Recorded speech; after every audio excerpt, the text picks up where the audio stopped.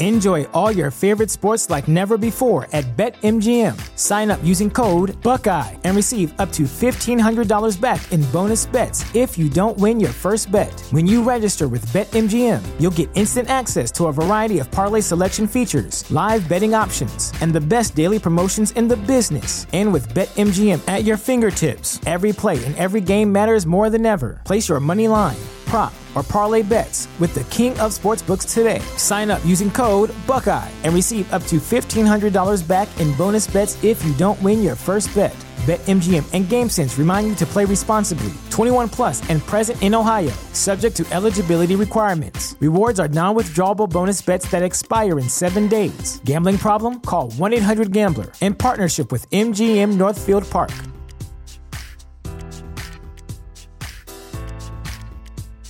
I do know how to spit first. Welcome to Behind the Sins, presented by CinemaSins.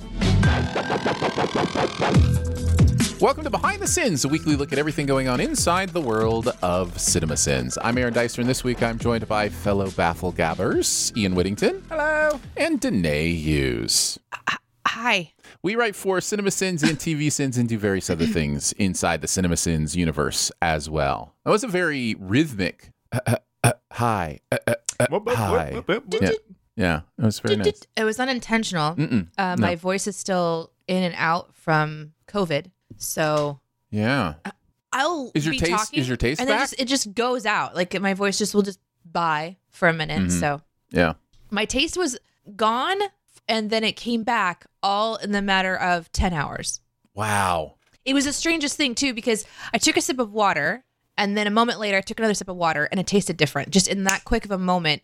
And have you ever had like a cereal that sort of leaves a film in your mouth? Yes. Like Captain Crunch? Yes. Okay. It wasn't quite as intense as like a film feeling, but just the flavor of my mouth shifted enough that it felt different in my mouth. I was like, what was that? So that's why I took the second sip of water, and there was no flavor. Here comes Justin with dinner, and I took one bite of it, and I was like, uh-oh, this does not taste like anything at all. It's weird, isn't it? Did your taste go, Ian, when you... Oh, I had a hideous experience. I made a bacon sandwich as one of my comfort foods. Bit of ketchup. I took the biggest bite out of it, and it tasted like metal. And I was like, what is wrong? The ketchup must be off. And then I tried an egg sandwich instead. Tasted like metal. And I was like, fuck, I've lost my taste. Did you taste metal to compare? What did metal to be taste fair, like? I did. Metal tasted like a bacon sandwich, so I don't know what to take from that. It was opposite taste.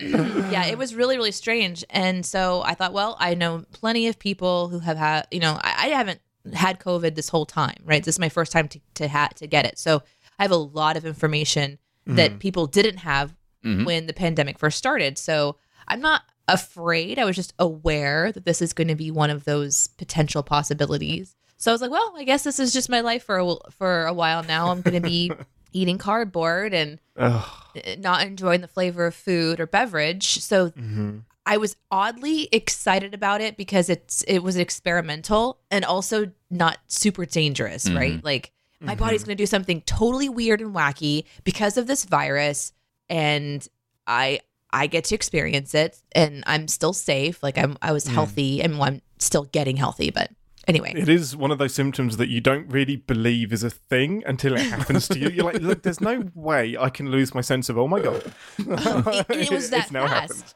And It's then terrible. by the next morning, I was fully normal again.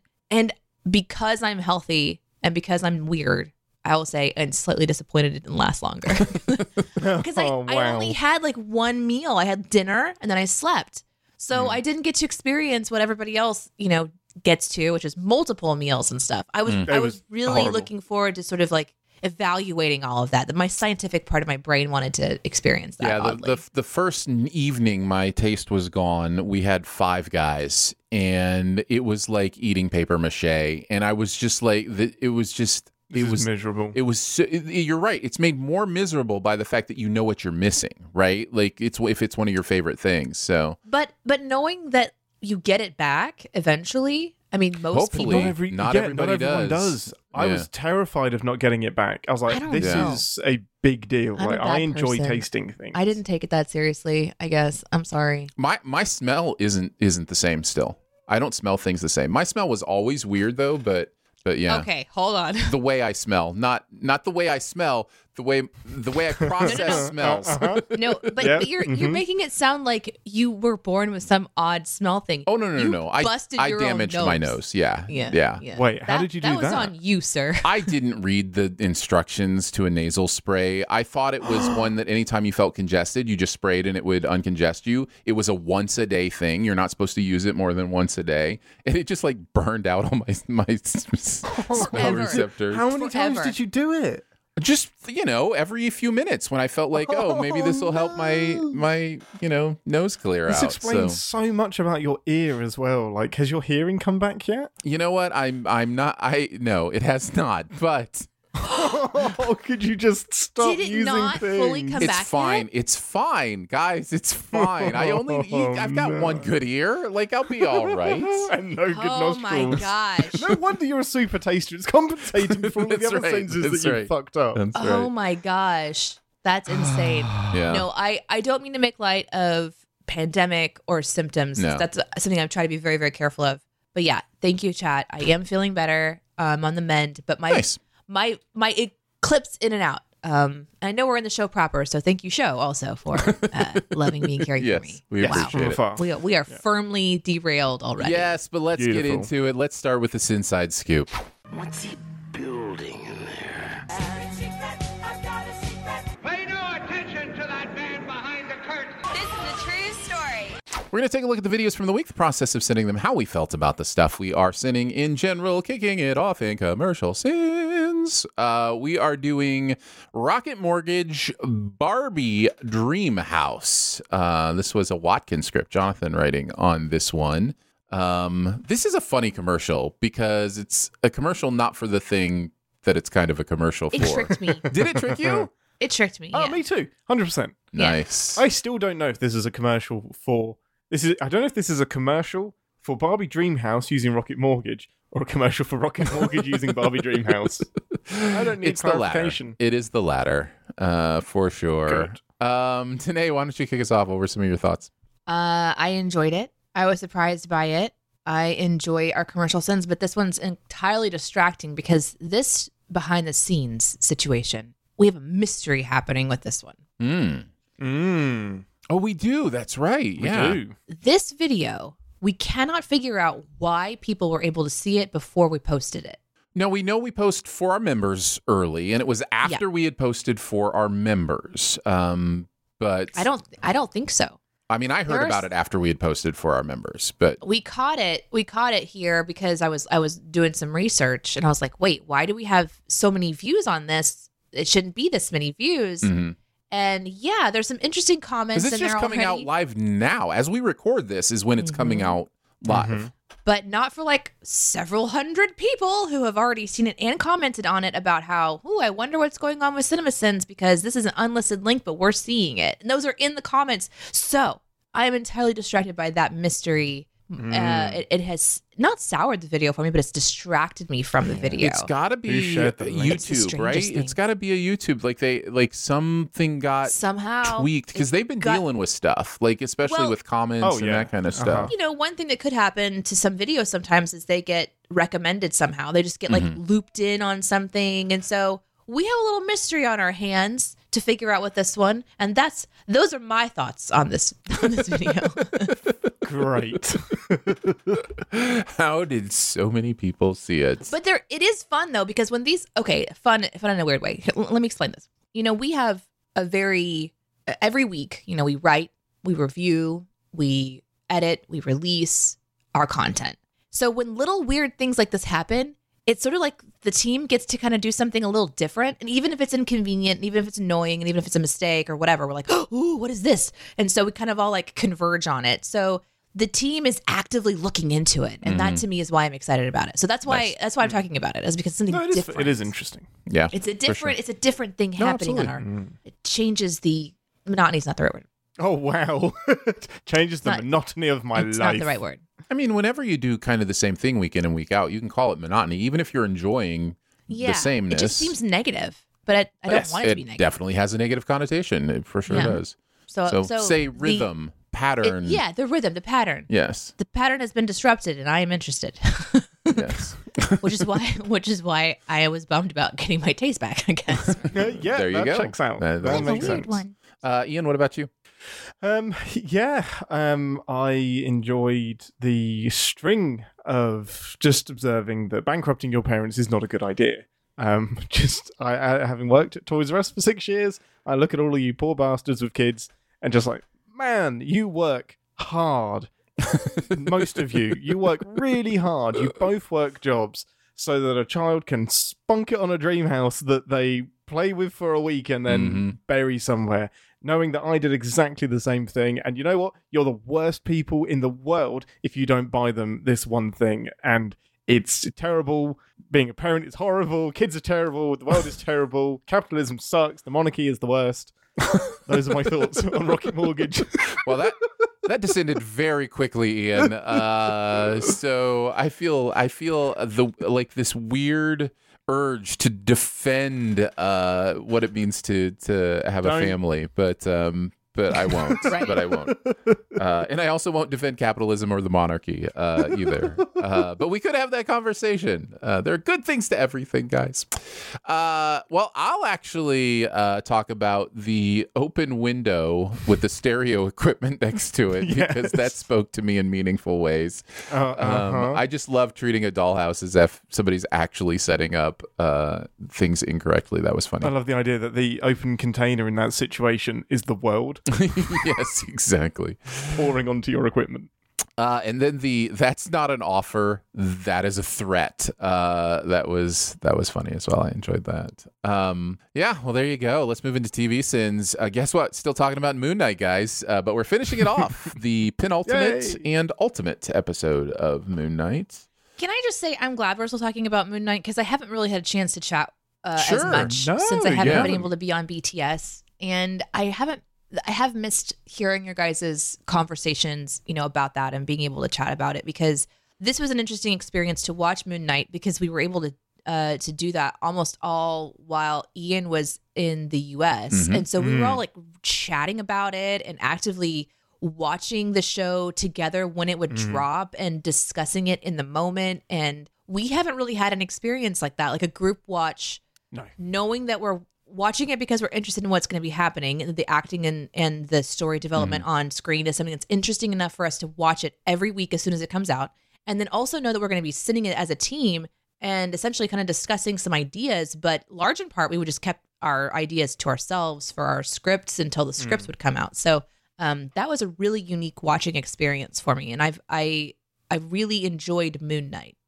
It was you guys have been talking about it, I know, for weeks now, but I really did enjoy Moon Knight. I wanted more of her, of course. But She's great. I get the sense you'll see more of her. I don't think this is whether or not Moon Knight comes back, whether or not they back the bricks truck up for Oscar Isaac to do more. I get the sense that we'll see more of her somewhere in the MCU. So yeah, Lola, what's her name? Lola? Layla. The Leia, Leia's Lola, Leia the droid. She was Lola? a showgirl. I should write that into a script.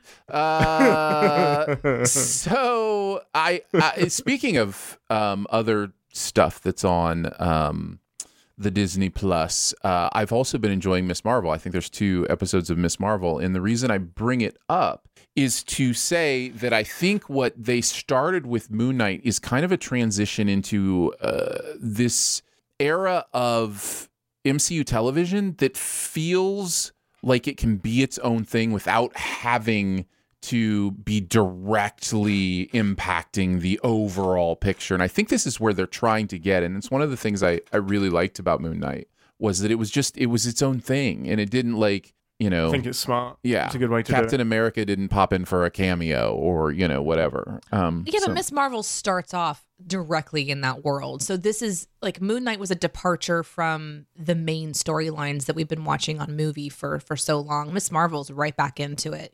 But nothing in Miss Marvel so far, at least, is directly impacting any kind of nobody knows about Miss Marvel. Like it's you not. don't need a previously on the Avengers. Correct. At the beginning it is of Miss different. Marvel It is different for it to from make Moon Knight sense. in that it is definitely like it is ultra referencing everything, but it's not like, you know. Yeah, you don't need to know the Avengers movies to understand, you know, what's like if you're going to watch Loki, like that's impacting like all these pre-existing and things that are going to happen next and those kind of things. WandaVision, same way, you know, like it just seems like we're transitioning. Falcon and the Winter Soldier, same way. Like it seems like we're transitioning into more like, oh, here off in this corner of our universe, this is happening. And, Right. and I'm really enjoying that. And Yeah. so, No, yeah. I get what you mean. And Moon Knight stood apart in that way really strongly for me.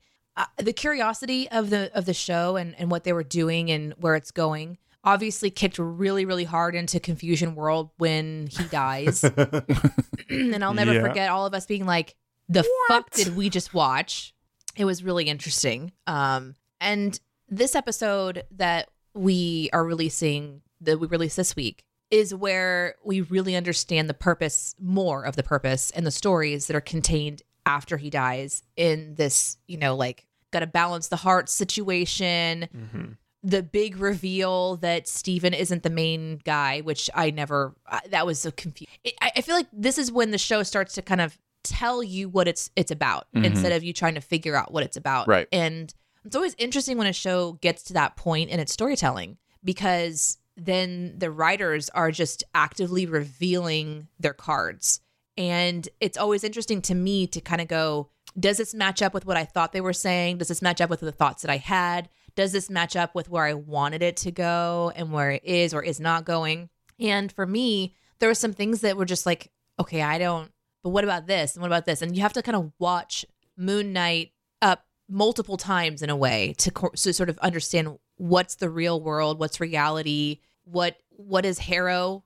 Is there a figment of the imagination? Like, who are these characters inside of this afterworld? Are they influencing the world above? Is Harrow breaking through? Like, we had some predictions that we were trying to figure out that are maybe going to be revealed. And then we get to the finale to figure out if any of it actually lines up and makes sense. And I still don't know that everything from Moon Knight works for me, but I still had a really good time, you know, watching it. And I thought that it was a well-crafted, like you said, not completely woven into the infrastructure of our movie MCU Right. show. And I thought that was a really cool thing. They're doing something really interesting here with this character that, of course, I didn't know about, but it still doesn't make sense to me. I still, the biggest sin of like the episode 5, right? Yeah, we're talking currently about Moon Knight Asylum. It was a Hughes Watkins script, so Danae and Jonathan writing on this one. Yeah, the biggest sin for this entire show for me is the idea that Steven and Mark can balance each other, even though there's a third personality. I will never understand it. Doesn't make any sense. No, it's broken. It's such the idea that they don't know about the other one, and so they didn't have to balance that part of themselves because they didn't know about that other person. They even have their own questions that they've brought up in previous episodes where there has been mayhem and both personalities claim to not have done it. They see a sarcophagus that's standing upright in red and looking very dangerous.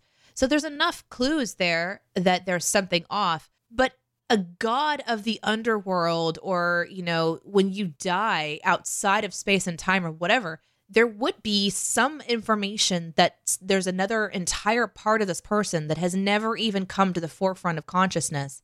And I understand that Mark and Steven, being the predominant personalities, are trying to reconcile with each other. And essentially they become one personality, one cohesive unit. But that still means he has another part of him that is not a cohesive unit, which is, of course, confirmed in the finale. So it's a very strange thing to ask the audience to do, to believe in this episode that they're balanced because of the only two, and then usurp that in the finale. It's a very strange decision to make, and ultimately one of the biggest sins of the show for me, but certainly the biggest sin of just this episode standalone by itself. Although I like the idea of them going back into his history and seeing his trauma, this episode was also one of the hardest pieces of television that I've watched since Handmaid's Tale, because seeing parents abuse children is awful. I hate it. I know that it's real. I know that it affects adults, and I understand that there's an important narrative there for people to see, because it's probably a part of representation that doesn't happen in media, and certainly not in entertainment, and maybe even not in a healthy way. And I think that this show did its best to approach that in the healthiest way possible for this character, who is obviously a very dark character who has dark things, and that very likely is tied to obviously being horribly abused by a mother. It's still something I didn't expect, right? I'm kind of surprised sometimes that shows don't give a little bit of a like, hey, heads up, here's what you might see this episode. You know, just a little bits of like if you're not prepared, prepare yourself or something. Because I'm in it, I'm watching a Marvel show, I'm having a good time, and then all of a sudden kids are fucking drowning and mothers are beating their children with belts. And not just like a little weird sort of offhanded thing. Like, she is yelling and not just physically abusive, she is psychotically abusive. And it is outrageous to me that no adult in that circumstance would step in on behalf of that child. The father obviously had problems. The son was upset with him too, but no other person at that funeral. I mean, outrageous. For that reason alone, I would not recommend Moon Knight. It pisses me off. Yeah. Yeah, it's interesting. It's knowing when to draw that line for shows, not just like the content that they decide to show, but drawing the line of where to put a content warning and, or a trigger warning, or, it's got to be so difficult to figure out, because you're always going to leave somebody out. There's always going to be something that triggers, somebody. But I would have drawn it here for sure. Personally, I would. My issue is that the only reason you don't put a trigger warning at the front of this one is that it would be a spoiler. So now you're valuing spoilers ahead of no, it wouldn't have had to have been a spoiler. What they're going into. I don't think it would have had to have been a spoiler. If you're getting specific enough, I think it would have been. But it's still the right choice to make. There still should have been some kind of warning. Right. Yeah. I just wasn't expecting it to go that, like, the line, the border of where to take things, this pushed into that for me. And I just wasn't expecting it, I think, in my, happy Marvel time, hanging out with my friends on the couch watching Marvel, and all of a sudden it's just like, well, I'm fucking traumatized. I mean, Obi-Wan dealt with this, right? And they did put a warning on that one. Obi-Wan definitely put a warning about, due to recent event, or Stranger Things did too, I think. But the idea of when kids are in peril, and with the school shootings and stuff that we've been through recently, it's I don't know, it's gotta be weird to try to tell stories where you want to include dark things, and maybe we just have to maybe they just have to understand that maybe you just don't include dark things in your Disney Plus stories, but we kind of want them to, right? Like, we don't. I don't know, there's a sanitization that can happen too, where it's like, do we want to tell real stories, even if, they're geared towards families? I don't know. Do you sanitize the beginning of Finding Nemo or Up, or, you know what I mean? Like, it's just, it's a weird It still thought feels process. kind of strange jumping between this and the Hippo Lady. That was my big thing. It's like, it's pretty jarring to jump back to the Afterlife Hippo Lady stuff. Sure. Yeah, absolutely. It was framed very strangely. You want to continue your thoughts, Ian, on this episode? Yeah, I echo exactly what Danae said. The biggest logical inconsistency for me was the balancing of the hearts. And it's like, you're the god of the afterlife, or whatever Tawera is. You don't realize that there's another heart. Like, if this is a metaphor for what's going on, that's fine. You can make the heart stones and whatever. But that metaphor should know about the third heart. If it isn't a metaphor and it's physically happening, then it should never be balanced until you get the third heart involved. So, yeah, hugely inconsistent. Yeah, this isn't like the mirrors where you can shrug it off and be like, oh, that's his psyche, because the show is definitely making a point to say this stuff is real. By the end of the final episode, the stuff with the gods, all that stuff is not portrayed as being just in Steven/Mark's mind. So, whereas the mirror stuff could be. There is definitely some rules that are set out and then immediately ignored.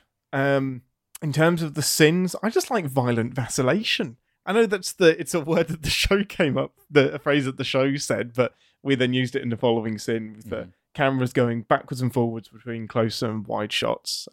I definitely felt violently vacillated violation. Need some Vaseline. Indeed. Not Harrow, but sort of Harrow. In the subtitles, when like Harrow Ethan Hawke is off screen, it went by because when I'm doing the prep for the show, I'll watch it at 1.5 speed to get through it, and it flashed up and then disappeared. And I was like, wait, that was longer than Harrow. What did that say? It was so great. So good. I'm really enjoying adding some snarky things into those into the subtitles. It's just a fun way to kind of add even more snark into what we do. It really is. Just like on the Old Spice video when the subtitle said whistling ? I guess you call this whistling. It's amazing. There's an extra character in the video being snarky. Of course, I'm going to pull out what does God need with scales? Oh, sorry, I went Star Trek 5 there, and you never go fully Star Trek 5. So thank you, Jonathan. I have a feeling he wrote that one. Of course he did. The scale balancing shenanigans only lead to a death, which was already a death that wasn't really a death. I'm so tired. I felt that so much. Yeah. I will also mention, I don't have much more to say about Moon Knight. We've been talking about it a bunch. I agree with everything you guys said. Shortening the word cafe to calf, felt that in my soul. I don't understand sometimes why those extra syllables are so difficult. We'll get it in Resistance. Don't you worry. I have things to say about calf. Resistance? Did we just fully go into the captain's pod? Oh, no. What just happened there? Nitpickers. We just morphed into captain's pod. Oh. The lines between our realities are blurred. I'm sorry. We do too many shows. That's fine. What day is it? Let's see. Speaking of mistaking things, that was one of my other favorite sins was wrong channel, Harrow. I watched too many TV shows. Amazing. I thought that was great. And then I always love the simple ones where we purposefully are ignorant about what the characters are saying.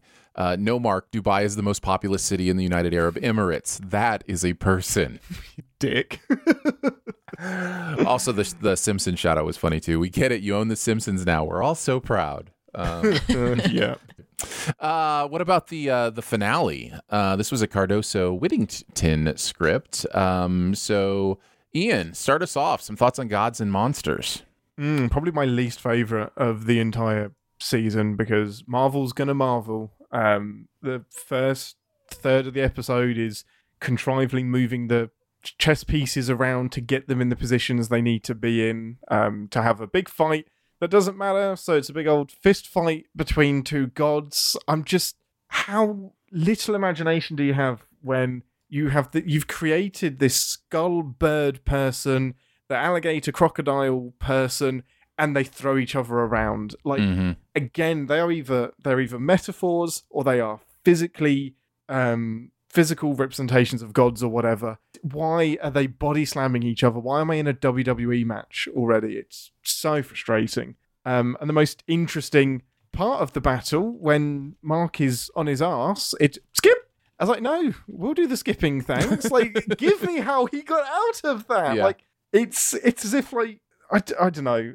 That just really wound me up. It's such a cop-out. I was like, we really don't need to. I get thematically what they're doing, but we don't need to write the ending to this because this will be just as confusing.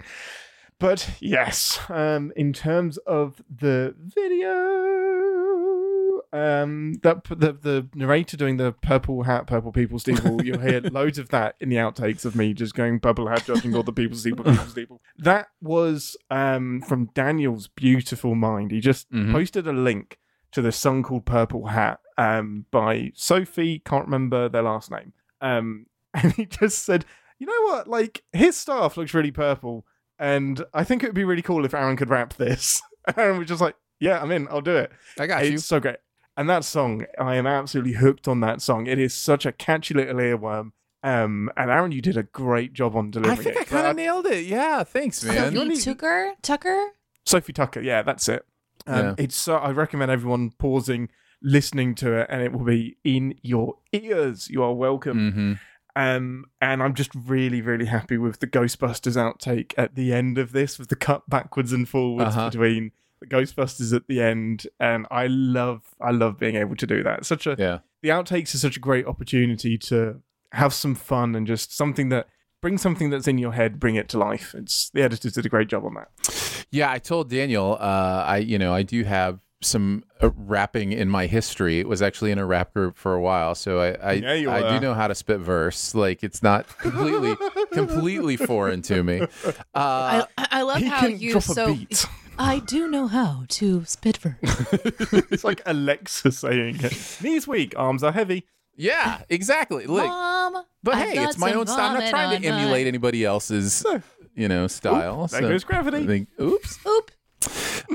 So yeah, I'd give it a shot. There was one thing I did add a people at the end that wasn't in the script, and it just kind of happened. Steeple people. Yeah, I steeple think. people at the end or whatever, and decided to keep that. But that was a lot of fun. I really enjoyed this as well. We need more avatars than we have left was the line in the show, and then the sin was my DM to James Cameron somehow makes its way into the script. I felt seen on that one as a huge Avatar defender, and I'm very excited the new movies are finally going to start coming out. That's the rumor, at least. Skip. Okay, buddy, make sure you really test the bulletproof nature of that wing before trying her legs, hands, or any other exposed body parts. Yeah, it's one of those tropes I've recognized since starting to sin stuff is just how dumb people aim their weapons when they're trying. Like, they always aim at the parts that are going to be blocked. And they hold on that shot for about a minute and a half of him just emptying a shell into a clip into that wing. Danae, did you have anything to add? Yeah, so for me, there were a lot of sins in the finale, but I also had fun because in this one, we get to see, what it means for Layla to become an avatar herself. And there was this I liked the moment when her body is taken over. I mean, the actor in that moment was doing something that was really entertaining to watch. Shifting from Layla to this other character, back to Layla, who is now confused and exhausted, and then back to the character, and then back into Layla, who is it's just this. It was a really incredible scene, like her body posture and the way that she was emulating and everything. I loved that. I loved the clothing that she was given. I thought she looked so fucking badass. I wanted to see even more. Layla's character in general, to me, was a really interesting arc because she went from, kind of a side character to showing that she had skills. We saw her shoot people. We saw her doing hand-to-hand combat. We saw her doing things like, rappelling. She was clearly very, very powerful already just as a regular human. So when she becomes an avatar, I got really excited because it's like, oh, she's going to not only have existing skill set, but now she's enhanced. So I really enjoyed that. I could have started there, and then I think the finale would have been even more fun because it would have been just more of a chance to dig into Layla's character. But this is Moon Knight. This isn't whatever. It's this Scarlet Scarab or whatever she's like. Give us a Scarlet Scarab show. That's what I want. So fucking cool. So, and I liked a lot of the fight scenes in this one, and they are tropey, and it is exactly what you expect it to be. I thought it was really interesting to have, like, in the background, these titans fighting, and in the foreground, the avatars fighting. And I loved seeing the Moon Knight stuff. It was so exciting to finally get to see, like, Moon Knight not struggling as a human, but like kicking ass. And then Mark and Steven having a mental agreement back and forth between them. That was so exciting because then you've got like, they're like basically handshaking off, and you've got a cool, badass looking Moon Knight like gear. And then in the next second, you've got like a little suit on, and they have these different approaches to how they're fighting. And I really enjoyed that stuff. So, but the sins for me in this one was definitely like, oh, the love of Mark and Steven has opened up the gate back to, our reality. And so that was just like, okay, all right. I guess we're just kind of gonna, all right, that's what we're doing now. Okay, for sure, whatever. And then another big sin for me was, if you realize that the avatars are important through the Ushabti, just fucking take them all and smash them, right? Like, bring all the gods. What the fuck are we doing? Why are we wasting time? It just seemed like you found the showcase room of power. Why not, if the world's about to end, check out this other cool god and see what you can do. So those are some of my like initial thoughts I remember having when I was watching this one and seeing how it concludes. And then of course the big surprise reveal at the end was, I thought was really very mobster, and that of course is expected if you began to look into the history of Moon Knight, which of course I did as I was writing scripts. So, but I did not watch the final episode of our Sins video, so that's a sin on me. I didn't read it. I wasn't part of the review process. I literally have not watched it, and then in prepping for the show today, I ran out of time. So, I will say, I know if I did watch it, I would have laughed. Thank you. I would have agreed. Good confidence. I would have enjoyed the wrap of this purple thing that I am literally, aside from Chris and Jeremy, like, so it's Chris, Jeremy, and I are now we don't understand the inside joke between everybody else about this wrap thing, because it's like if Jonathan and Daniel and Ian and Aaron are in a meeting together and someone says purple, this whole thing like kicks off, right? Dancing people. That's not the people. Please do. And then you've got like Jeremy, Chris, and I that are like going, I don't understand what's happening right now. Join anyway, us. I'm sorry I didn't watch it, you guys. I apologize. All right, let's move into the movies. We're going to start with Star Trek IV. Yes. This is the Star Trek where they go into the intensive care unit and hook everybody up to the IV. So this is Scott Whittington's script. Jeremy and Ian writing on this one. Okay, can I just ask a question to get started? Yeah, the question, Ian, is: are you familiar with Star Trek? I think, Aaron, you're going to have to take the lead on this one. I don't know why they put me on this script. Will do. So bizarre. My question is, Ian. Most everyone knows that, you know, you coming onto the team was a pretty exciting experience for you. Yeah. And most everyone knows that you're obviously Star Trek fan and big into Star Trek. I don't think people know that you didn't realize that a lot of the team was also Star Trek fans. So I just want to kind of have a moment of like, what was it like for you to write a script with Jeremy of this content that you love on such a hugely known movie, the one with the whales? Like, this is a big deal. Oh, it's a big deal. Yeah.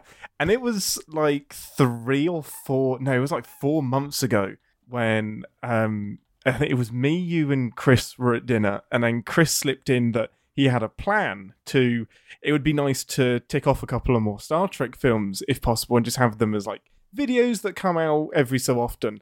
And I'm just there, just like trying to play it cool, just like, yeah, no, I guess that makes sense from a business point of view. We should absolutely do that. Try not to lose my freaking shit. And I'm like, I have to do this. Your hand just shakingly reaches over for your water. Baby just like shake, just like, oh, we need to do this. I was like, yeah, no. I mean, if you ever need somebody to step in and write one of those, I suppose I could make some time in my diary and make sure I'm available. Yeah, man, it was so cool. When I saw this on the schedule, I was a giddy little boy. And there was a couple of reasons, because Star Trek 4 was the first original series exposure that I had. So I think I was like 8 or 9 when I first watched this movie. It's the first Star Trek movie I remember watching. So it's the one that when I was growing up, I would often go back to, because I'd be like, oh yeah, the whales are in this one. And it was like the funniest of all the Star Trek films, because you go from like the very dire seriousness of the Wrath of Khan and the Search for Spock, which are all very, very kind of serious stories with not a lot of jokes, to this just batshit, almost like Chris Columbus almost story of just, it's like a kid's movie. Just, you've got Chekhov running around asking where the where the nuclear vessels are. Like, you've got a Russian walking around in 1980s America in the middle of the Cold War asking for a nuclear submarine. Absolutely just beautiful. And it's a bonkers story. They go, spoilers, back in time, not on the Enterprise, to rescue some Did you whales. say spoilers? Yeah, spoilers. Hey, some people may not have watched it. Oh my god. That's amazing. It's just wild. The story, whoever came up with that story is like, it's crazy, because we've wrapped up that Spock is back, time for a new mission. Nope. On the way back home, while in a bird of prey, a probe comes after the whales, nearly destroys Earth. Hey, we need to go back in time and get some whales. And it's like, what are we doing here? But it's so much fun. And I was a little bit hesitant when I sat down to sin it, because I was like, man, they say don't like kind of deeply analyze the things that you love, but this is by far and away the easiest script that I have ever written, and I still love it. I still enjoy the movie, but the sins just came so easily. I could unapologetically pull in references from other Star Trek movies, because this is the place to do it. You can slip in a random Star Trek movie reference wherever you want, but I got to go really, really deep on some stuff in this video. And yeah, just I wanted it to go on longer. I wanted this to be like a 4-hour movie that I just kept sinning. So yeah, loads and loads and loads of fun. Love the McCoy bonus round, where he takes on the voice of the narrator. That's DeForest Kelley and McCoy were absolutely made to do this. And yeah, loved the reaction to Dory in the outtakes as well. That was so funny. That Dory stuff kills me. It's their reaction on the bridge, and then Spock's little fascinating. So yes, those are my thoughts. I could carry on gushing about Star Trek 4, but yeah, it was a pleasure to write with Jeremy on this one for sure. Nice. It must feel pretty awesome, because I remember writing with like Chris and Jeremy the first time and be terrified, and I still get really intimidated by it because they know how to make it all sing. So writing on something that I'm like a super fan of, or like really knowledgeable on, with another, like with Chris or Jeremy also as that person, it just like amplifies the nerddom so much. It amplifies the passion. It amplifies like the perfectionist part of it and wanting to get it right. So I always lose it when anybody else makes a deep cut. Like in a script that we just locked yesterday, Jonathan references a pretty obscure episode of Deep Space Nine, and this is a show that has nothing to do with Star Trek, and I went giddy, and I was like, there's only 4 people that are going to laugh at that. I'm one of them. I don't know where the other 3 are, but I want to be friends with them. So was that the script where I noted it? And it was just like, can somebody please explain this to the non-Star Trek fan, why this is funny? I needed a little bit of a reminder for it, and to see Jeremy like referencing some deep cut stuff as well. I'm like, yes, my people. Amazing. Yeah. Danae, what about you? The one with the whales. So I kind of felt like a little bit weird watching the Sins video for this one, because this is one that obviously Ian has told me about on Captain's Pod, where I thought that he was lying about there being a Star Trek movie that included whales.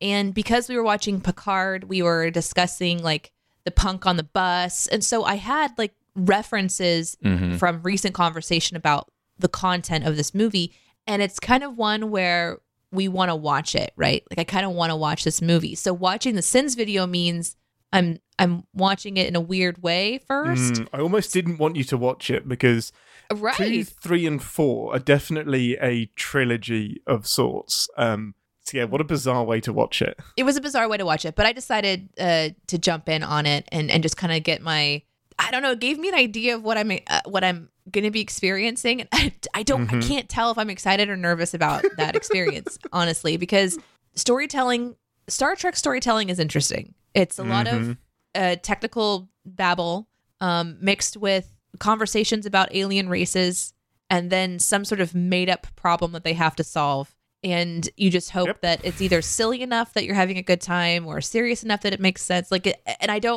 I can't tell from the Sins video what I'll feel when I watch it in its entirety.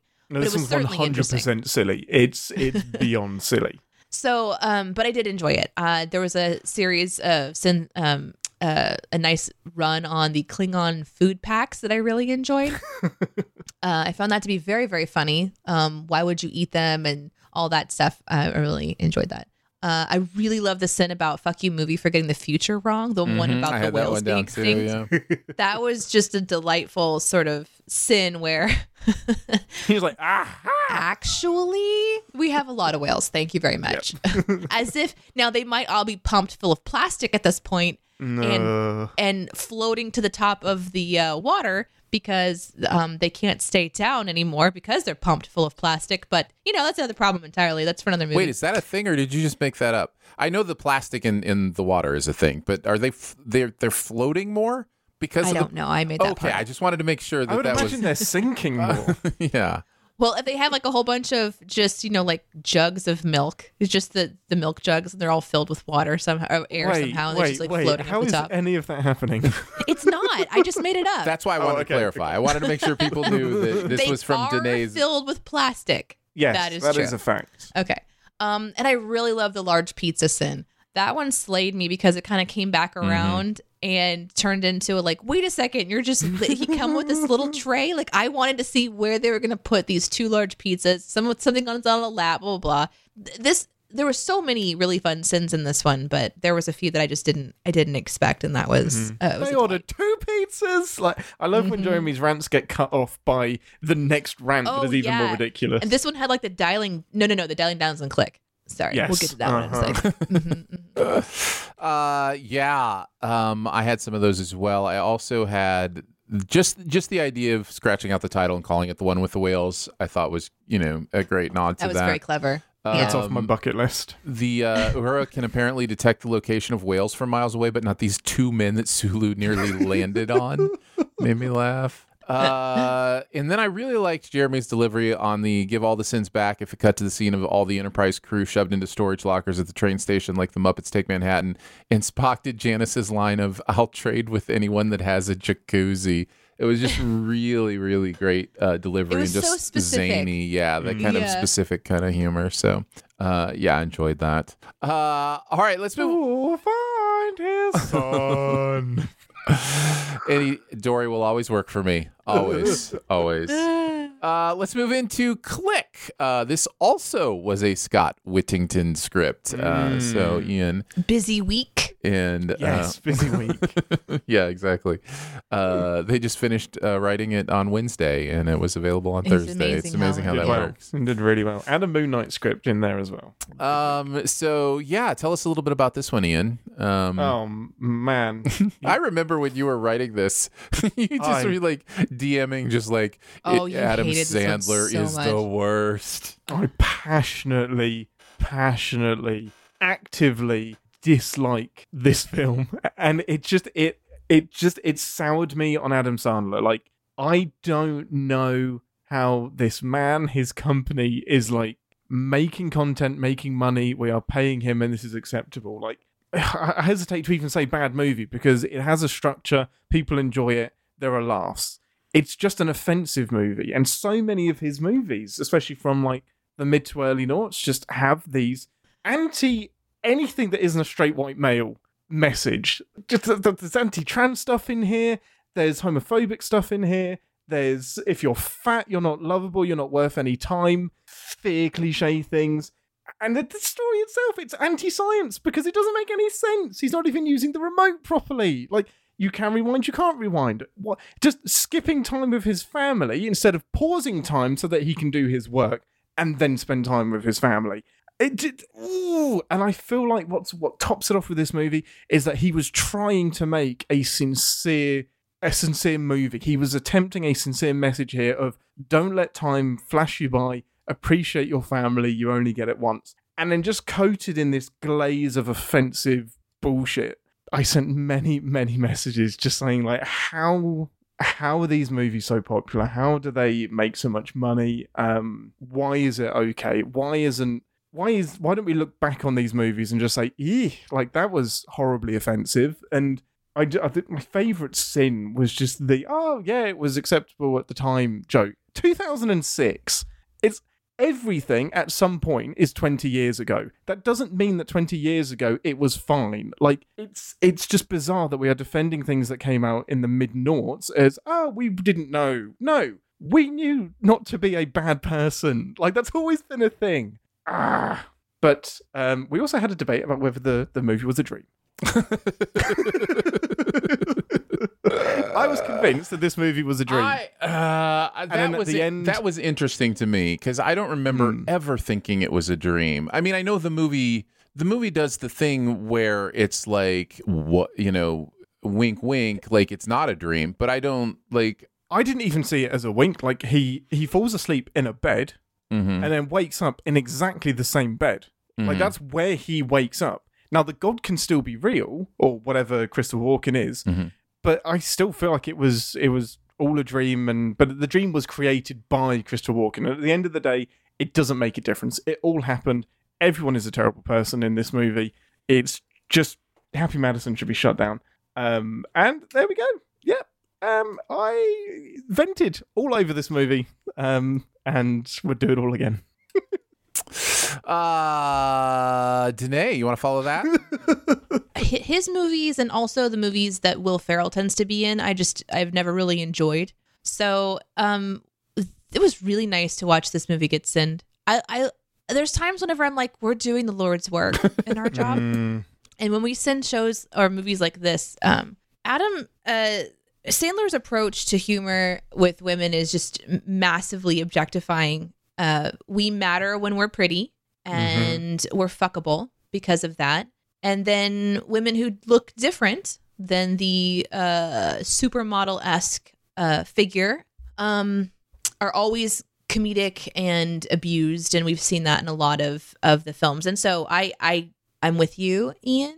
It's so infuriating. It's hard to talk about because there's something about like if you try to approach certain topics with humor, it doesn't land well. But it is important, right? It's important to look at how to have polarizing conversations from different perspectives. They're sitting down with a debate, and then there's like creating what are supposed to be comedy movies. But I don't think Adam Sandler is attempting to start a positive conversation or open up the doors on stuff. He's just going for simple, dirty jokes. The problem with it for me is that some people are like, yeah, see, that's the defining characteristic that we're looking for. Why can't I just have a beautiful wife that raises my children and does? And then eventually there's like a little bit of a moment in his movies where it's like, oh, here's the redemption arc, you know? But the redemption arcs end up being infuriating as well. Like, for example, in the movie where, is it 50 First Dates? Where the end of the movie is just, and now she's a mother. The end. It's like, oh, okay. So in some nightmare world where she wakes up with children she never remembers. That's what you've reduced this character to. You stalked her, you tricked her, you fell in love with her. Maybe there's a part of her subconscious that actually adores you. And then the defining characteristic of her personality that is the most important is that she's a mother. It's just a strange thing to go into the world of the Happy Madison films, and it always has been for me. So yeah, I struggle with thinking of his content as anything that I would want anyone to ever watch. But that doesn't mean that some of it isn't stuff that I chuckle at in some ways. There's always like sometimes his humor will hit me, but it is so rare because the rest of him is very, very insulting. So it's kind of like when you go to a restaurant and you hate everything on the menu, but like the breadsticks were great. But the appetizers when they come, there's like a sample plate. And it's like the little crumbs that come on the sample plate are technically good. So it's like that. It's like that. It just makes me mad. It makes me so mad that we're still greenlighting these movies. I really liked the human dog sin. That was just Weird really sentence. funny. The emergency Twinkie I enjoyed because it turned into the narrator realizing he does not have an emergency Twinkie. So I think that was good. And then, of course, the bingo incest for Firefly. The bingo incest that turned into a, like, we're creating these movies but not letting Firefly exist. And just sort of the general turning down of the volume on those rants was just a really fun way for us to have fun ourselves in these. And I really enjoyed that.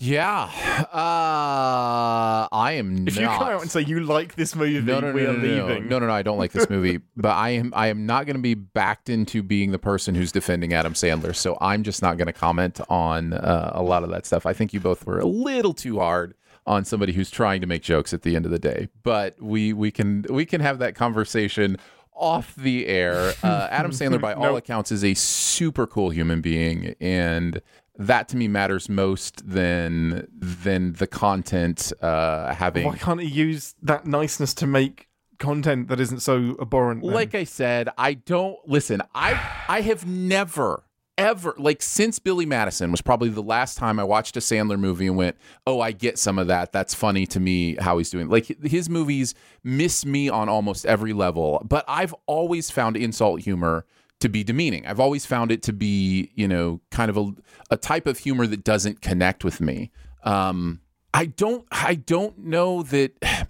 Is there ever a place? Let's go here. Is there ever a place for insult humor? That's such a blanket statement. Yes, it is a blanket statement. That's what I'm asking. For me, I have a tender heart, everybody. But for me, it's really hard for me to laugh at the expense of someone else.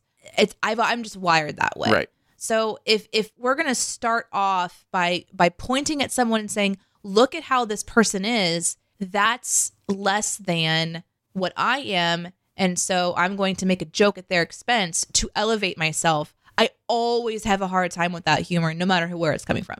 So but that assumes intent, right? Like that assumes that has a lot of assumptions about what is happening and why it is happening. Because it's how I interpret. Correct. And I also want to say, like, I don't watch comedy on the regular because I have a hard time connecting with that kind of humor. Right. Like, I don't go sit down and watch, comic shows. I think there's only one that I've watched recently that was highly recommended to me, and it was a pretty good time, and didn't have a lot of that style of humor. Right.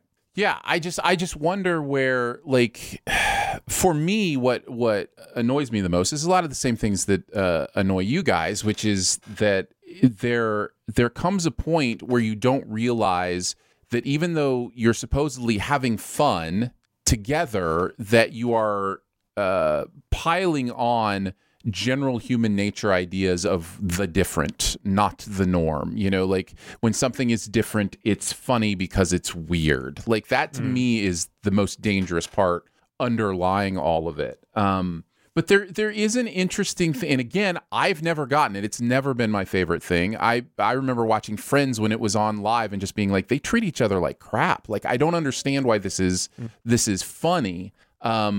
But at the same time, I do know that people do find that funny, and I try not to judge them for, laughing at a certain type of humor. Roasts, for instance, like, people know why they're there, and so maybe the foundation is a little bit different. But yeah, I don't know. It's definitely where you definitely see things through the context that you live in now, through your own, experiences, all those kind of things. I just have never. I will always prefer a person be an amazing person in real life and then be a jerk performer, as opposed to the opposite. I hear what you're saying. You're saying it's not Adam Sandler, it's the Adam Sandler character. And we actually are sensitive to that because it's not Jeremy, it's the Jeremy narrator. Right. And there is a difference between the two. Well, we could have many of these same complaints levied at us and some of the things that we have done or will do. I mean, the channel's been around for 10 years, and there are certainly things we do differently now than we did 10 years ago. And I think it's valid to talk about context. I think it's valid to talk about how things change. But it doesn't make it better. It doesn't make it okay or good. It just offers context and the ability to give grace, a little bit of grace. Yeah. So. I was never trying to make a judgment on insult humor. I just think it is objectively something we don't need when the thing that he's making a joke at is that the girls that he dated in college were overweight and hairy. And we're laughing at those people. That poking fun at that when it has nothing to do with the story and it is just, hey, these people are different, let's laugh at them to get a laugh. That, I think we can objectively say, why is that in your movie? Yeah, no, I agree. I totally agree. I just think it's dangerous comedy in a way because you're almost like normalizing or trying to normalize making a joke at someone else's expense. And when you see it done in certain ways, it just can kind of permeate. Way too deep of a conversation for this podcast, I'm sure. It is also 91 degrees in my office. I am so hot. I am dying. You need a light above you that will flash every once in a while, yes. And that would help out quite a bit. All right. Alan references the outtakes. I will say, as far as this video goes, I did think it was very, very funny. and including the insults that we hurled at the movie. I think it is really interesting that we had two Jim Carrey movie comparisons, the Bruce Almighty comparison and the Truman Show comparison. I thought they both were valid and funny and wonderful. And then I also had the Twinkie sin because emergency Twinkie is now a thing that we all need. All right, let's move into the comment section.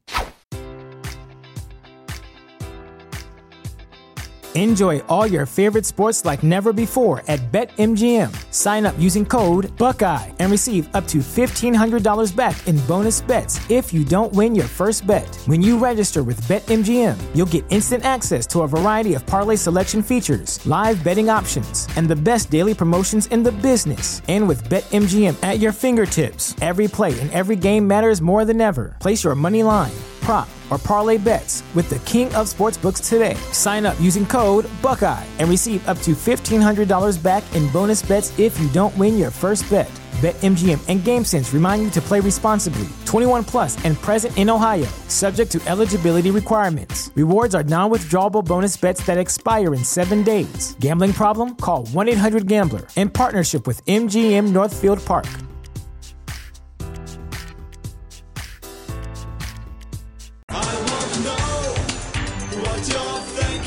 I appreciate your honesty. You're a real straight shooter. You are the ones who are the ball lickers. We're each going to pick a comment from last week's content in the various places you reach out: Discord, YouTube, Reddit, etc. I'll go first. Follow-up from Spee on the CSPN CinemaSins Podcast Network YouTube channel, where we post the episodes. Ian Spee says, I will absolutely follow up if anything happens. Spee, of course, is the other CRPD sufferer that is in the world. But crazy that there's already another one. I know. Says, I'm still considering whether it would be worth it and if I would have to pay out of pocket for something like that. Ultimately, my love for Dr. Pepper will probably steer me towards shelling out a few thousand clams to drink it without pain or discomfort. That's how I'm wondering if I can get it on the NHS, but yeah, it's been diagnosed so recently it may not. It might be a therapeutic thing as opposed to an actual medical thing. It's interesting. But I am seeing the benefits of not. I can't believe we do this every week now. I have cut out all fizzy drink. I now, when I go to the pub, drink a Guinness exclusively instead of beer, because Guinness is very, very tight. It's not even carbonated. There's a slight fizz to it, but it goes down very easily. So I've just decided to adapt in that way, and I do hiccup a lot less. It's only when I eat food too quick that I now have painful hiccups. Yeah. So interesting. I love it. It's one of my favorite things. Danae, what about you? What's your comment? I have IBS. I learned it when I was older, and that's why I was always in pain growing up. And I have cut out a lot of dairy, and it has improved my life. There you go. There you go. Good. That works. No, I really do have a comment. I just have to find it super, super fast because I think I took a screenshot instead of writing it down. Ian, do you want to go with yours next? So I've got one from Star Trek 4. This is Red Vines 69. Nice. Two things. One, if you don't make a Time Warp Rocky Horror reference in the outtakes, I will cry. Two, I just read the other day a crazy fun theory that the whales in Star Trek ended up going extinct because 3 whales and a marine biologist intent on saving the whales were abducted from 1986, which is really, really twisted when you think about it. And then my favourite part of this comment is the edit at the bottom.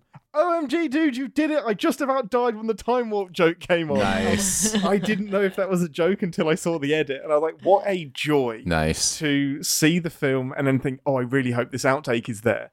And then it's just a step to the left. It's beautiful. Yeah. So it was a great outtake. Satisfied them. Yeah. Mine was also from the Star Trek one, from Leslie. Now, this was one of the top comments, so I feel like I'm cheating because sometimes I'll scroll through for something, but it was such a sweet story from Leslie T, who says, the scene with Scotty at Plexicorp has been an inside joke between my dad and I for 30 years.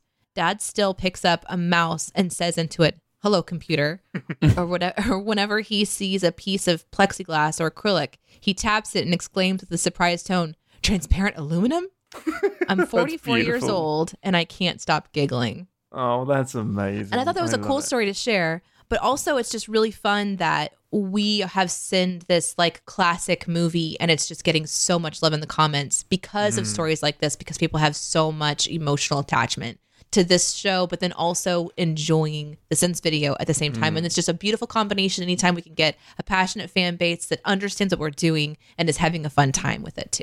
And just to get back on my high horse, there is such a difference in tone between how we lovingly sins this video, and it is me and Jeremy on both videos, and then how we passionately sin Click. You can kind of feel it, There's so much love weaved into this video that you can just feel. Yeah.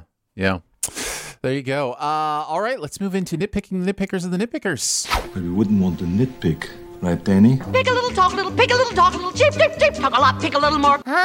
Actually. Oops. What do you mean, oops? Missed it by that much. Am I just going to nitpick everyone until they leave me? Ian takes a look at some actuallys from the comments, and we decide together if the commenter was green, yellow, or red. Ian, where did we screw up this week?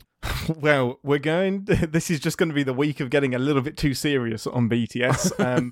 It's going to be a relatively short nitpick because I've got one fun one to end with, but two semi-serious ones where we have a bit of an apology. I screwed up because, yes, at the end, Jake is speaking Spanish, not Italian. I had to make sure I got that the right way around. Now, the reason, this was my sin, my screw-up, the reason I thought that is because I remember, for some reason, in his imagination, that third character having like an Italian-American vibe to him, or an accent. And when he's like the angry cab driver or something, I almost remember somebody saying this Italian-American guy. So I just had it preloaded in my head that the third personality was this angry Italian-American mobster character, and just didn't even stop for a second to think maybe he's speaking Spanish, not Italian. Yeah. So that is a straight up green. Everyone in the comments, correct. I specifically want to apologize to definitely not Nev, who said, "Thanks for clarifying what language Jake spoke. I thought it was French." Oh no. No, I'm so sorry that they may never go back to the comments, and I'm so sorry. Like that is just misinformation. So a little more behind the scenes on this. This kind of stuff gets under my skin just because I want to get it right. So I'm having a one-on-one conversation with Ian about this, not knowing he wrote this in, and I'm just going off about like how frustrated I am that we just don't double check each other's work or whatever. But I think I even said in our conversation, I'm guilty of it as much as 100%. anybody else is, but it is one of those things where it's like we don't have the resources for every single one of us to fact check every single other one of us. We just don't have the ability to do that. So we have to take it on good faith that we're all doing, the work in some of those sins. And so, yeah, we've all been there. We've all been there. Oopsie. But I felt terrible when I realized that you were the one that had written it, because I think I even said this isn't against whoever wrote this when we were talking or whatever. If it makes you feel better, when we were talking about that, because we haven't spoken since, I forgot that I'd written the sin. So I was like, well, I was thinking in my head, who screwed that up? Like, why didn't we check it? I rewatched the video and I'm like, oh, I fucked up. It was me. It was me. Yeah. The other one is also from Moon Knight. This is a genuine apology.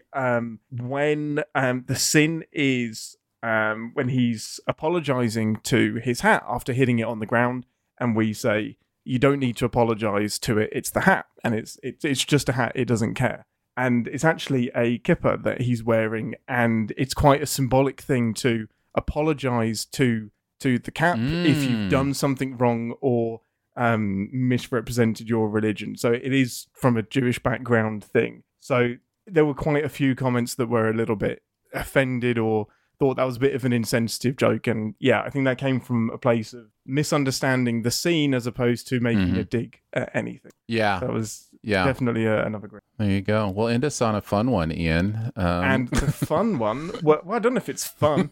It's just the idea that if the sin was, if the scales are unbalanced, why doesn't he just get immediately thrown overboard? And the commenter said, well, it's because they're still going up and down. So they're still in motion, which means it hasn't decided if they're unbalanced yet. So my argument is kind of, well, anything that isn't balanced results in overboard. Or am I being too black and white? No, I think we finally get a chance to say that we're right in this case and you're wrong. No, there has to be a cutoff, right? Like there has to be at some point where it's like you're not balanced. Well, of course it's still moving because you're not balanced. Like that just means there's never a cutoff. How would you know? How would you then know? How long do you wait? How long do you wait before you go, no, you're unbalanced? How long do you wait for the spinning top to keep spinning before you know you're in a dream? That's right. Yeah. That's right. All right, let's finish off the show with some deconstruction.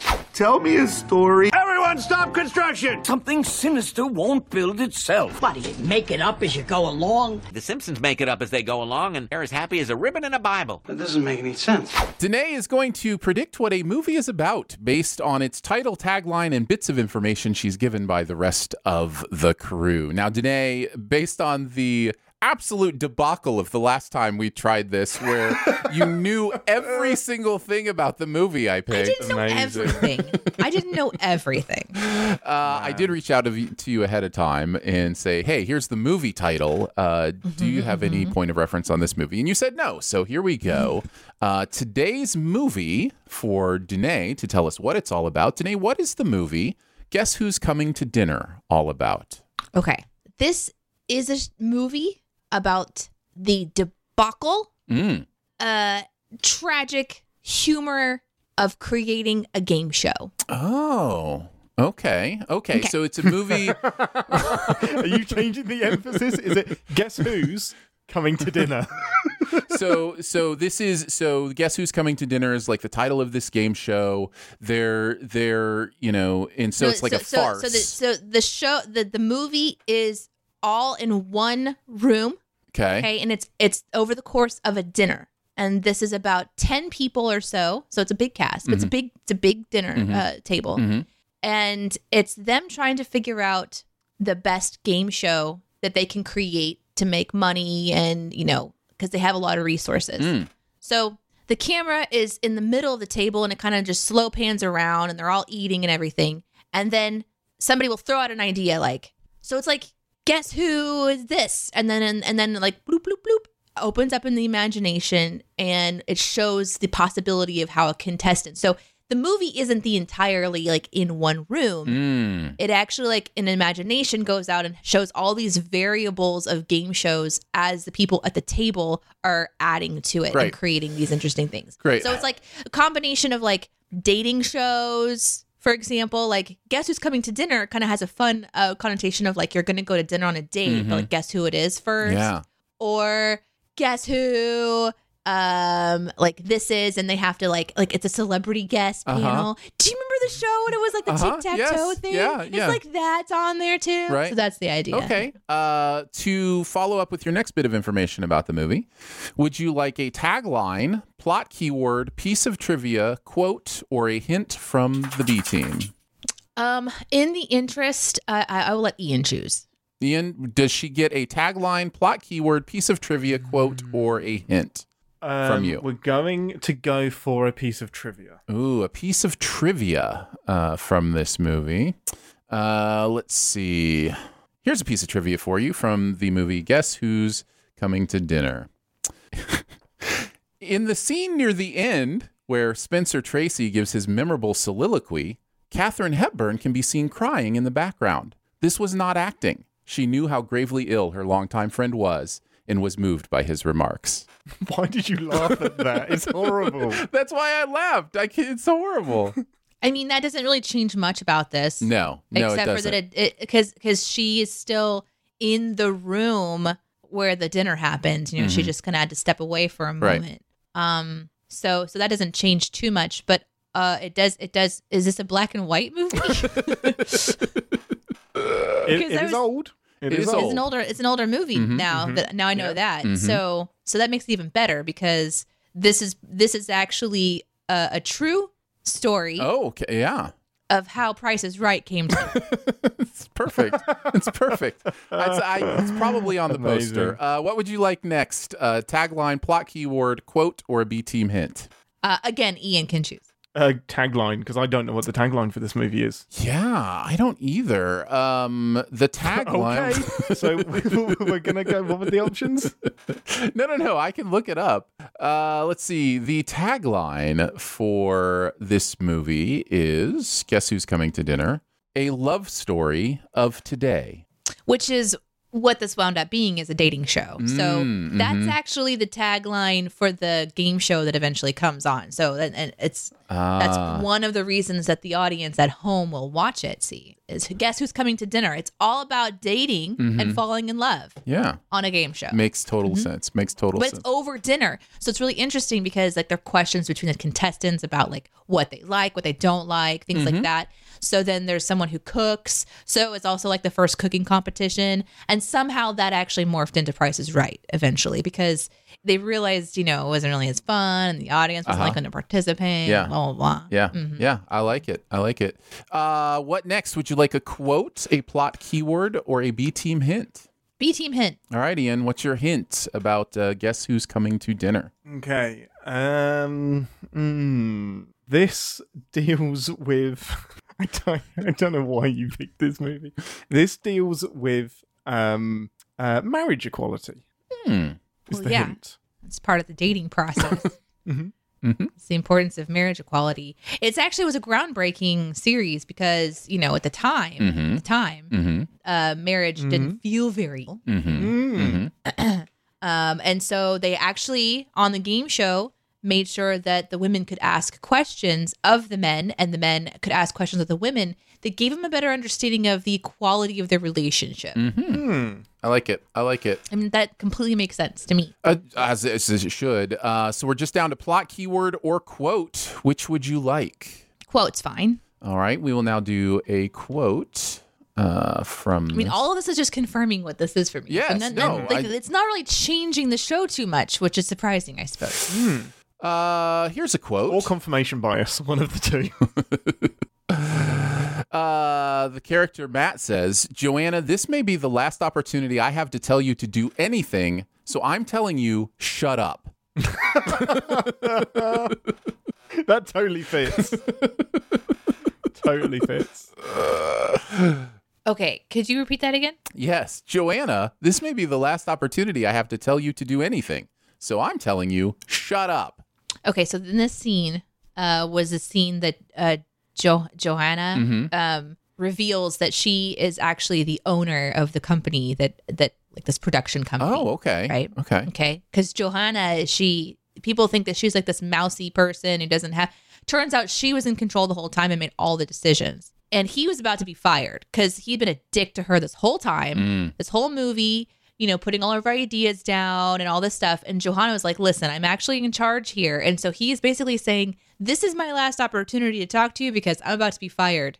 And then he is subsequently fired after that. So, wow. Yeah, that works well.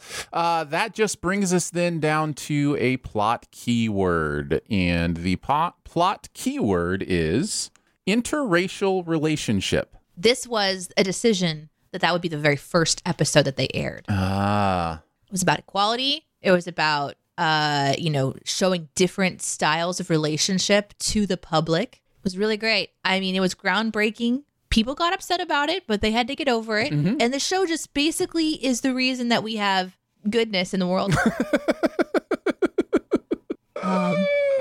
Works. Well done, Danae Hughes. Well done. I don't know what I'm doing. Guess who's coming to dinner as a game show that brings us the hard truths about relationships is in a fun way that also ended up becoming the reason The Price is Right. Correct. And eventually I'm amazed how close you actually got. Really? Ish, yeah.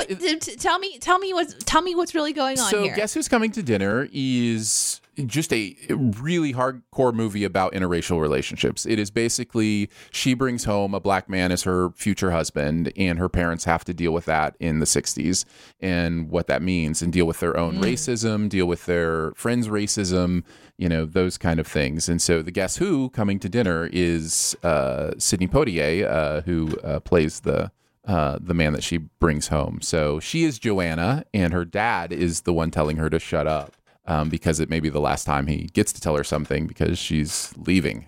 She's moving out. Now the man's job to do it. Yeah. Yes. Yeah. The husband's job to tell her to shut up. Sounds interesting. It is a fabulous movie. It is, as mentioned, it was his final movie. He died before it came out. And he gives one of the best speeches in the history of film about racism, because he is the character who ends up finding his way towards acceptance. And it's a lot of really interesting conversations in the movie, especially for 1967. So, yeah. So there you go. That was fun. I love that game. That's one of my favorite games. I love hearing what you come up with. And honestly, who knows? Maybe Guess Who's Coming to Dinner is better as a game show. It could work. It could absolutely work. Man, that's a segment I would love to see animated, just like slowly adding in these weird elements. Right? Yeah, absolutely. That's a lot of fun. Well, that's going to do it for Behind the Scenes this week. Don't forget to make sure you're subscribed, and go ahead and leave a comment or rating as well. If you've got anything you want to send us, you can mail it to us. P.O. Box 881, Republic, Missouri 65738. Hang out with us on Twitter. We're at Aaron Dicer, at Danae Says, DENEESAYS, and at Wits End. That's me. You can spell it if you want, since you get mad when I don't let you spell it. Outstanding. WHITTSINNED. So for Danae Hughes, Ian Whittington, a Purple People Steeple, and myself, we will see you next week. Happy National Pink Day! Thanks for listening. Send any feedback to bts@cinemasins.com, and be sure to subscribe, rate, and comment. Find more ways to connect by visiting cinemasins.com/BTS.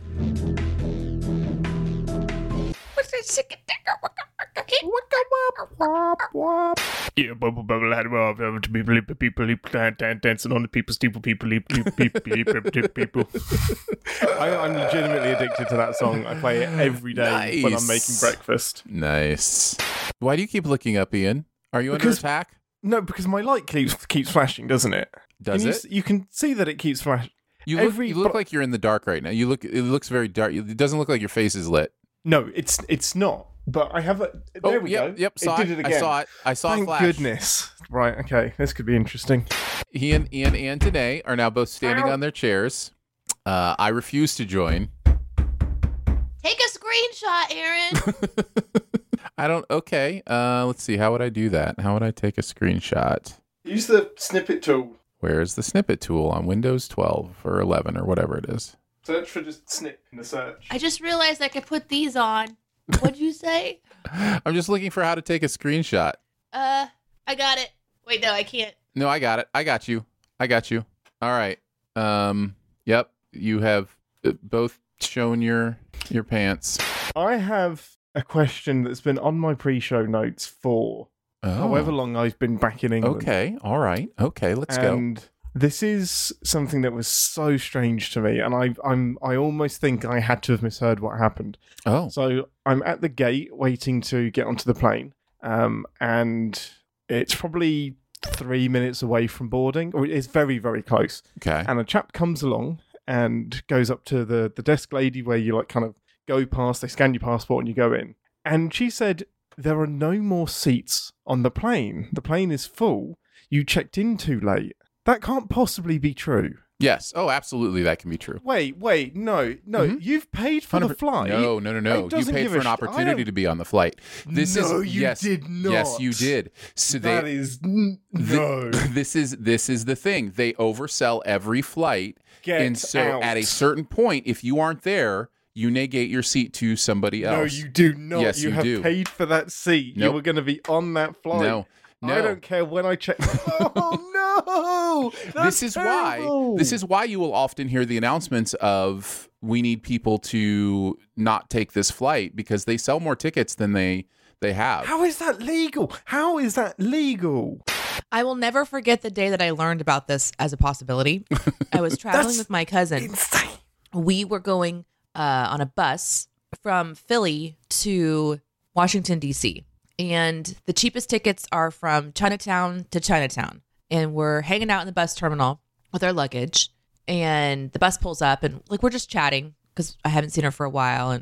And she's like, we really need to go on the bus. And I was like, well, we've got tickets. And she says, yeah, but that's not a guarantee that you're going to get on the bus. And I was like, what do you mean? What? And I'm in the terminal and she says they oversell tickets. That's part of the reason that they can keep the price down. And she's like, so we really need to go out there. So we leave the bus terminal, approach the bus. There's a crowd of people around the door. There are people opening up the under, shoving in their luggage to get their luggage in. I look at Bianca and I was like, you take the luggage, I'll get us seats. And like a little fucking rat, she goes, okay. And my little 5'5" frame, I start zipping between people and I push my way to where I get to be the third person on the bus. I mean, people were mad at me. But I'm never going to see these people again. I was so freaked out. There was no way we were going to miss this bus because it's the trip of our life where we were going to go to 3 major cities over 14 days. And we were living out of 1 suitcase each. And it was like this big thing.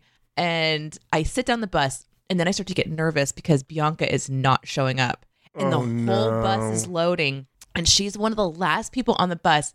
She kind of like appears and finds me and just smirks and grins. And I'm smiling because I've been keeping her seat the whole time.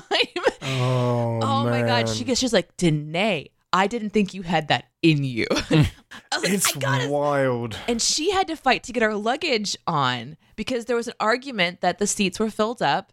And so people had to take their luggage off of the bus so she could get her luggage in the bus. It was this whole thing. I've never, ever, ever thought about tickets the same since then. It was absolutely terrifying. Buying an opportunity to get that is some bullshit. It's not like I go like food shopping and this is the food that I have an opportunity to buy and then nope, sorry, you can't have it when you get to the checkout. I wish I could think of some sort of comparison that is something you might do.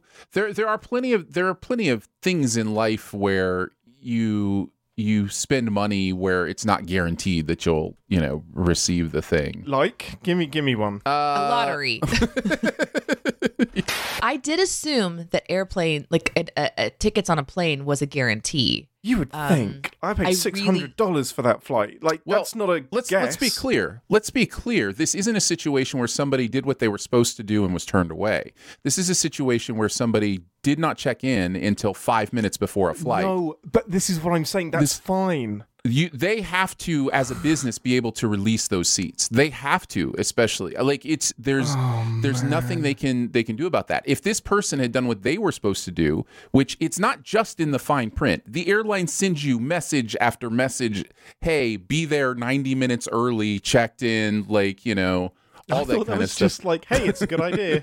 It's part like you won't get this seat. But if that person had done everything they were supposed to do and it was oversold, what they would do is they would keep increasing the offer until somebody agreed not to take the flight. So it's at some point somebody's going to go, you're going to give me $1,000 cash? Okay, I'll take a different flight. You know what I mean? Like, poor guy was like he was me. Like he was me, but like 2 hours late and just angry. And I didn't realize this was a thing. Like this is in a similar situation. I am worried about how much grace I would give the people around me.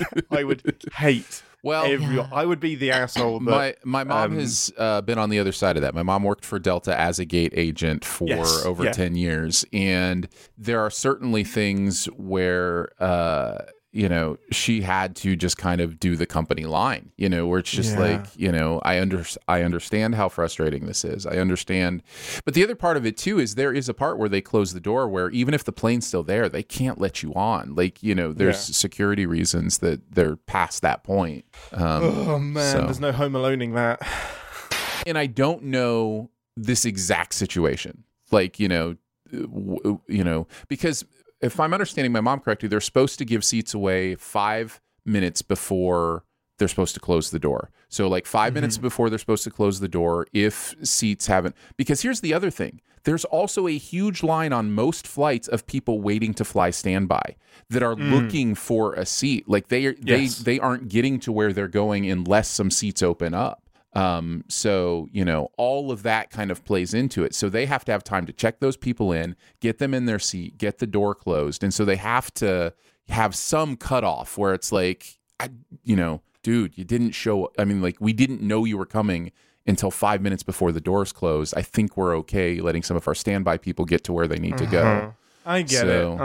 I get it now. But in that moment, I was like, how is this? This is a hate crime. Like, what is going on?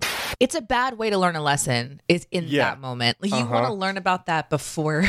I should have thanked him and said, "Thank you for teaching me. I'm taking a lot of value from your pain."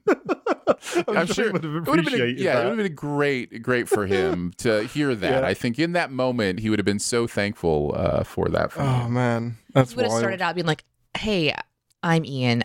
You probably know me from CinemaSins. I just want to thank you." By the way, I was looking at chartered flights.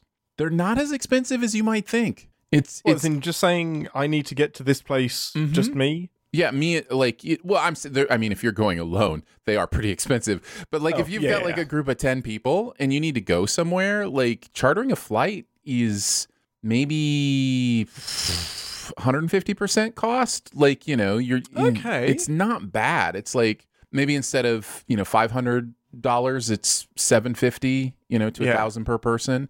You can charter a flight for $6,000 to $10,000, depending on the flight. What if you end up like falling out of the back of it and then jumping from cargo to cargo? And I had never really looked into it, and was just thinking about some possibilities with friends, and it just like on a lark started looking into it, and I was just like, wow, there's a whole like infrastructure of like finding a chartered flight and who can take you, and it's really interesting.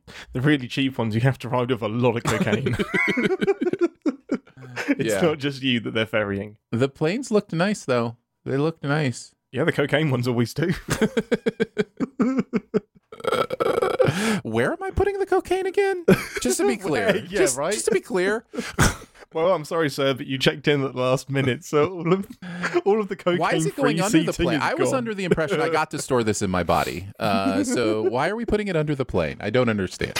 I was chatting with my friend, and she was at a thrift store where they have closed down their rooms for trying on the clothing. So if you want to buy clothing, you have to try it on over the clothes that you're currently wearing in the store.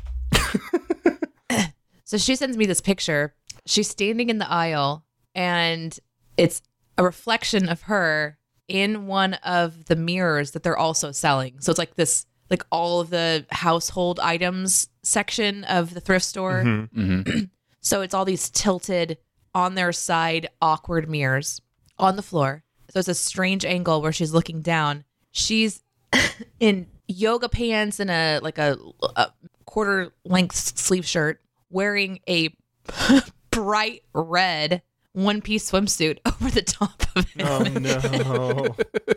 She's like, just to let you know, this is how I'm walking around the store in public right now. Because she had to put it on in the aisle with the clothes, walk through the thrift store to the mirror department. Yeah. Oh no, to get to the mirror.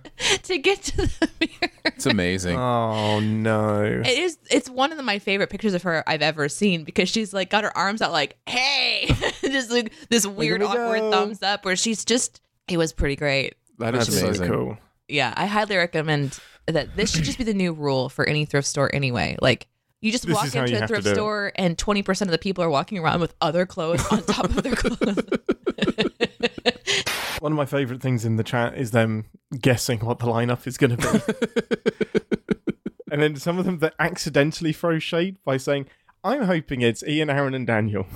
Well, what does that fuck mean? You, Danae.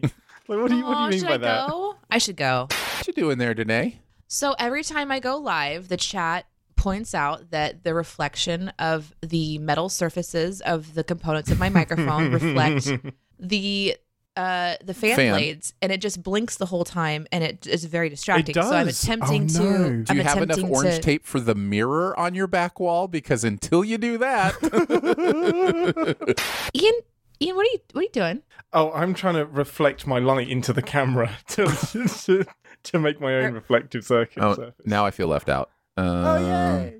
Well, no. Oh yay for the badge, not oh yay for Aaron being left out. It was a really poorly timed oh yay. No. Don't speak for me. I know what I said.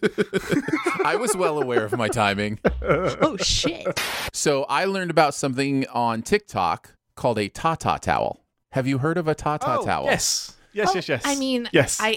As they sell them. I know they sell some. Yes. Mm-hmm. Yeah. So basically, the idea is it's for people who want to be braless, basically, but not have like under boob sweat and deal with, kind of some of those negative things. So it's basically around the neck, and then it just holds the breast, and it's like this like non-bra bra that keeps for, I don't know. It's a really interesting thing. I was like, oh, that looks super comfy. Like if I were a woman and I had large breasts, I probably would wear a Tata towel. Like that makes a lot of sense. It prevents what they commonly call as the humidities.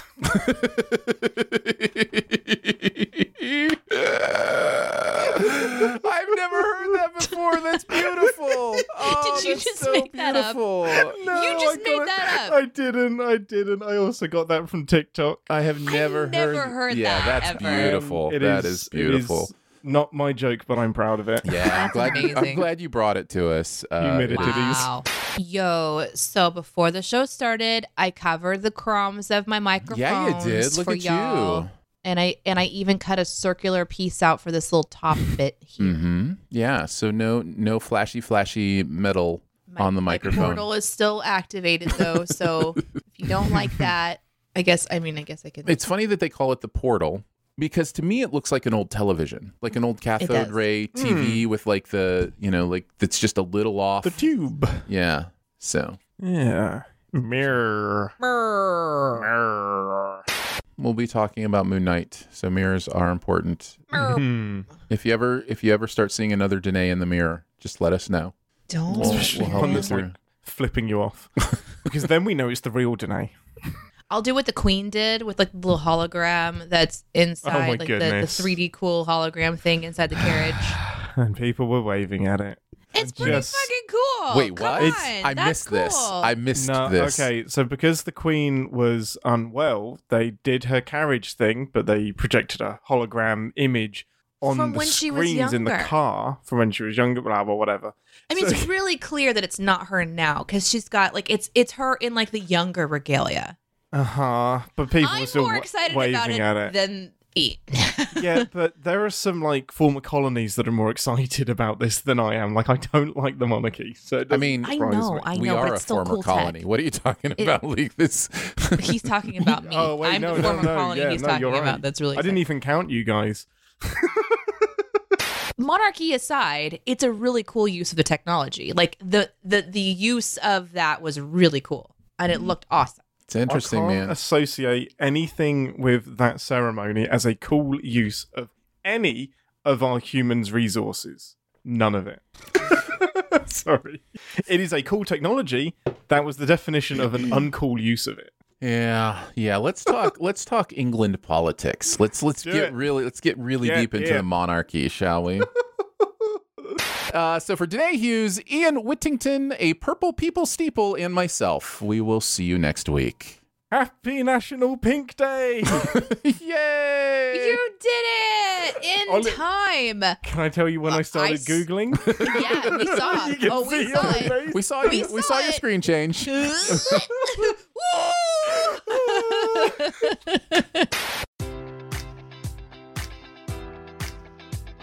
Enjoy all your favorite sports like never before at BetMGM. Sign up using code Buckeye and receive up to $1,500 back in bonus bets if you don't win your first bet. When you register with BetMGM, you'll get instant access to a variety of parlay selection features, live betting options, and the best daily promotions in the business. And with BetMGM at your fingertips, every play and every game matters more than ever. Place your money line, prop, or parlay bets with the king of sportsbooks today. Sign up using code Buckeye and receive up to $1,500 back in bonus bets if you don't win your first bet. BetMGM and GameSense remind you to play responsibly. 21 plus and present in Ohio, subject to eligibility requirements. Rewards are non-withdrawable bonus bets that expire in 7 days. Gambling problem? Call 1-800-GAMBLER in partnership with MGM Northfield Park.